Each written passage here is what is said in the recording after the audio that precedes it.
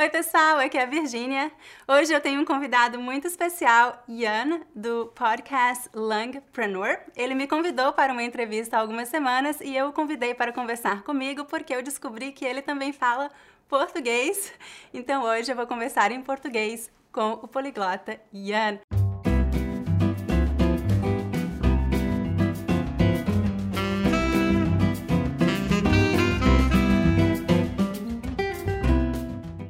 Jan, bem-vindo ao meu canal. Estou muito feliz em tê-lo conosco hoje.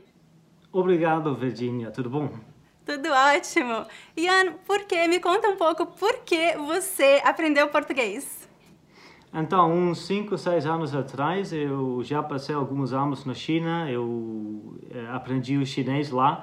Naquela época, falava chinês fluentemente e queria aprender uma outra língua falado por muitas pessoas no mundo. Então, eu já tinha alguns amigos que foram para o Brasil. Eles me recomendaram de ir para o Brasil, aprender a língua lá. Eu já falava um pouco de espanhol, então eu já fui para lá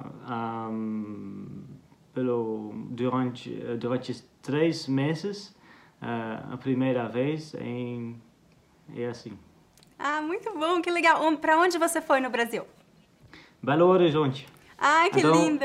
Eu fui para o Brasil algumas vezes, mas a primeira vez fiquei 3 meses em Belo Horizonte, então Minas Gerais.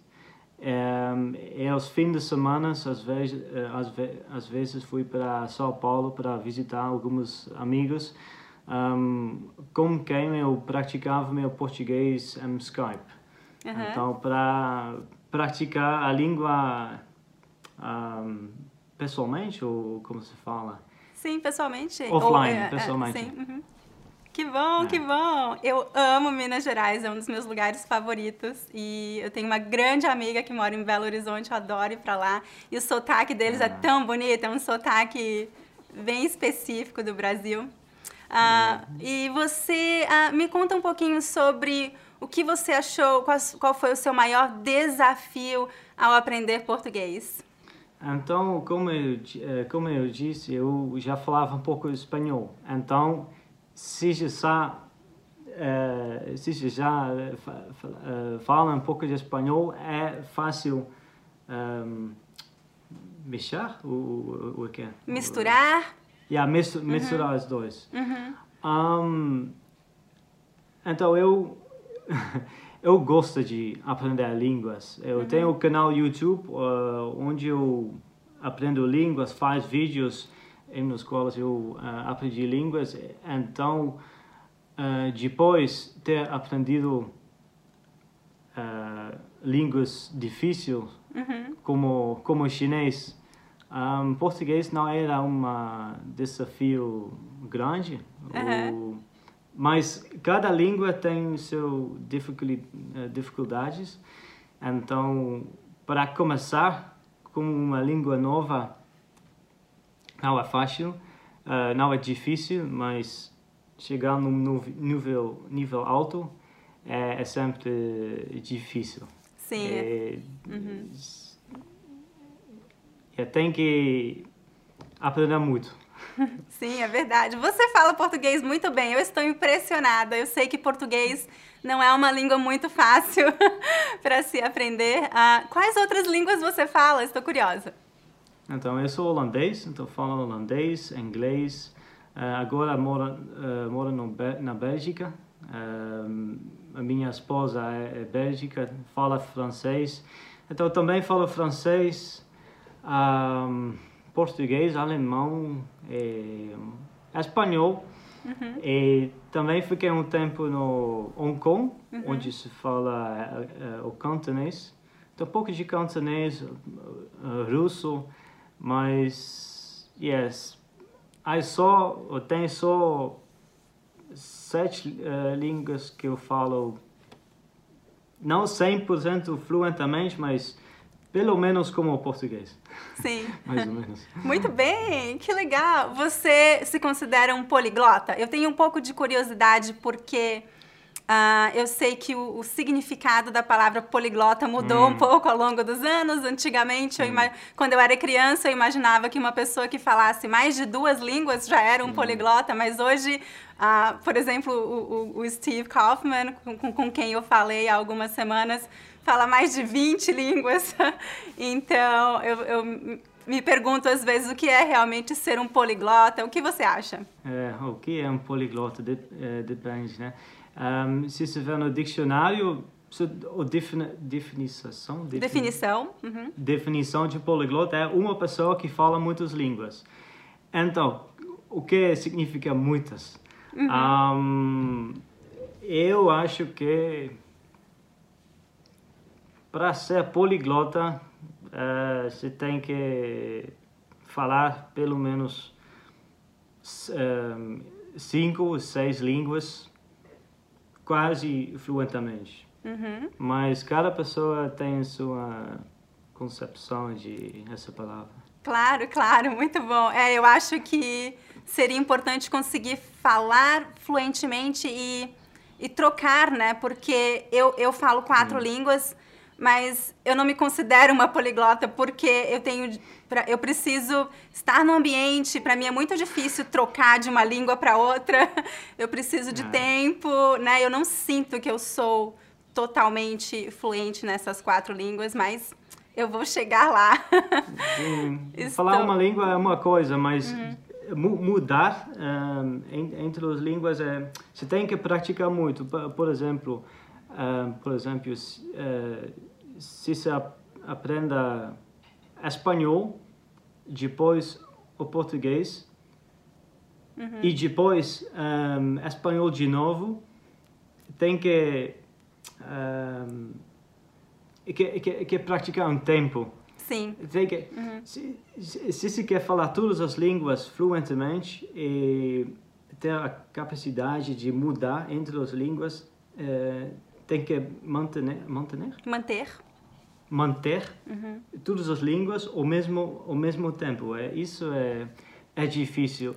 Eu conheço alguns poliglotas mais famosos do mundo e nem eles fazem erros com isso, mudar as línguas. Uau, sim, realmente muita prática, né? Muita prática para conseguir dominar todas as línguas no nível bom. Muito bom. Me fala um pouquinho sobre o seu trabalho. Você tem um canal no YouTube, você tem um podcast muito legal, Langpreneur. Você gostaria de falar um pouco para os meus estudantes onde eles podem te encontrar e um pouquinho sobre o seu trabalho? Sim, então tínhamos o canal YouTube onde davam.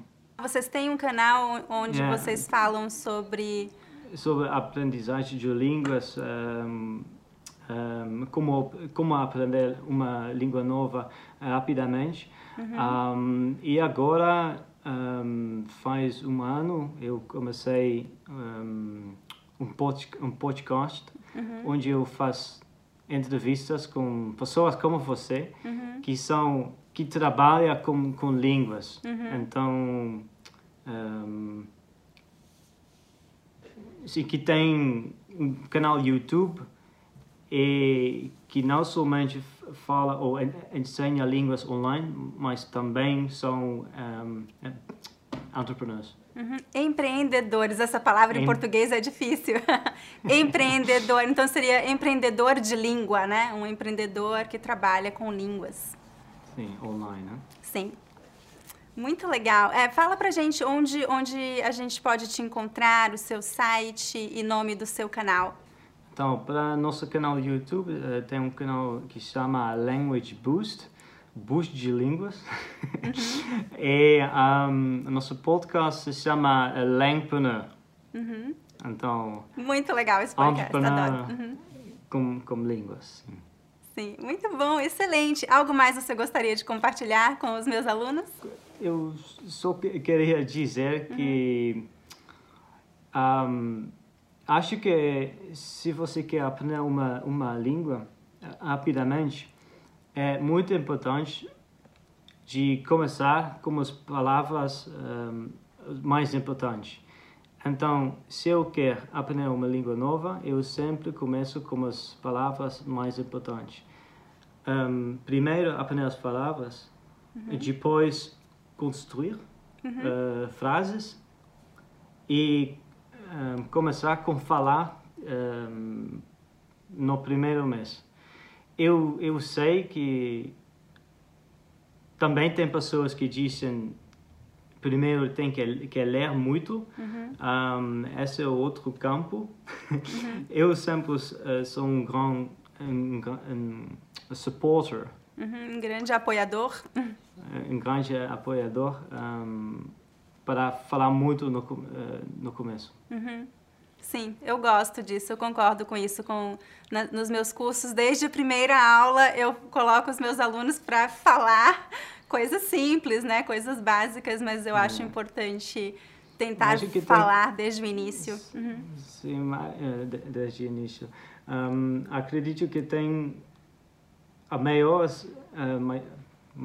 maioridade das pessoas aprenda, mas nunca ativa o que eles aprenderam. Então, não tem que ter medo. Tem muitos professores legais como você na internet, iTalk. É divertido. Sim. Praticar todas as línguas. Sim, com certeza. Eu acho que é importante ouvir bastante, ler bastante, mas também falar, né? Colocar em prática aquilo que você aprendeu, senão você nunca vai realmente assimilar a língua e saber usar a língua. É muito legal ver você falando português, você fala português muito bem. Eu acho que isso é uma inspiração para os meus alunos e como a gente estava conversando, né, fora das câmeras, você não tem medo de fazer erros e eu acho que isso é muito importante porque na vida real a gente vai conversar e a gente vai fazer erros e tem que seguir em frente, né? Faz parte da vida. Estou de acordo. Já faz tanto que eu falo português. A última vez foi 3 anos atrás. Eu sei que quando eu falo, eu faço erros. Mas a coisa mais importante é que podemos fazer uma conversação sem muito o quê? Fricção é uma palavra? Sem fricção. Sem fricção. Sim. Então, ainda funciona. Sim, muito bom. Você fala português muito bem, é muito legal. Tá ótimo, muito bom. Um grande prazer falar com você, Ian. Muito obrigada por participar deste vídeo. Obrigado, Virginia. Muito bom, gente. Este é o Ian. Eu espero que você tenha gostado deste vídeo. Eu gostaria de saber o que você achou mais legal sobre a nossa conversa. Deixe um comentário abaixo com a sua resposta. E se você gostou deste vídeo, lembre-se de dar um like e de se inscrever em meu canal. Todas as semanas eu posto um novo vídeo com dicas de gramática, vocabulário e pronúncia do português brasileiro. Até a próxima. Tchau, tchau!